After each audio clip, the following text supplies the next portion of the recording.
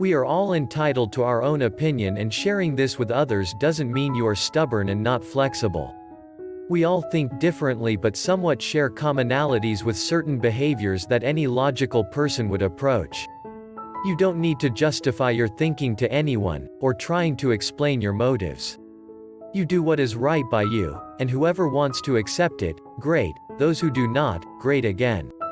Do not change your life to ensure others' happiness. This is not your job. People have to learn to first be happy from within prior to expecting others to make you happy. That will not happen because everyone is focused on themselves and couldn't care less of others. You will have people who will try to manipulate you by saying phrases like, "Wow, you definitely disappointed me with this kind of response. I thought you were better than that. I am so sad and shocked that you wouldn't do this for me after everything I have done for you," which, in reality, they haven't done squat for you. These people will use words to make you feel guilty and tell you anything and everything to guarantee their happiness at the expense of yours.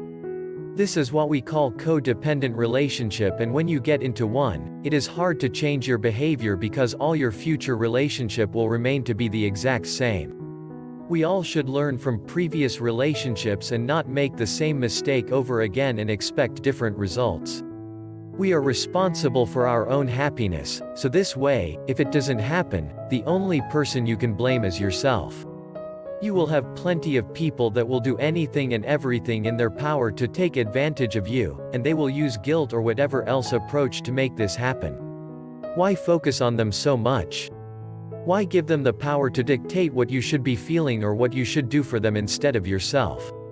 There is no such things as low self-esteem, it is called them esteem. Esteem comes from the words estimate, you allow them to estimate you. The term low self-esteem is common for many, but it is misused as the esteem is more of a logical term to demonstrate how you feel about yourself.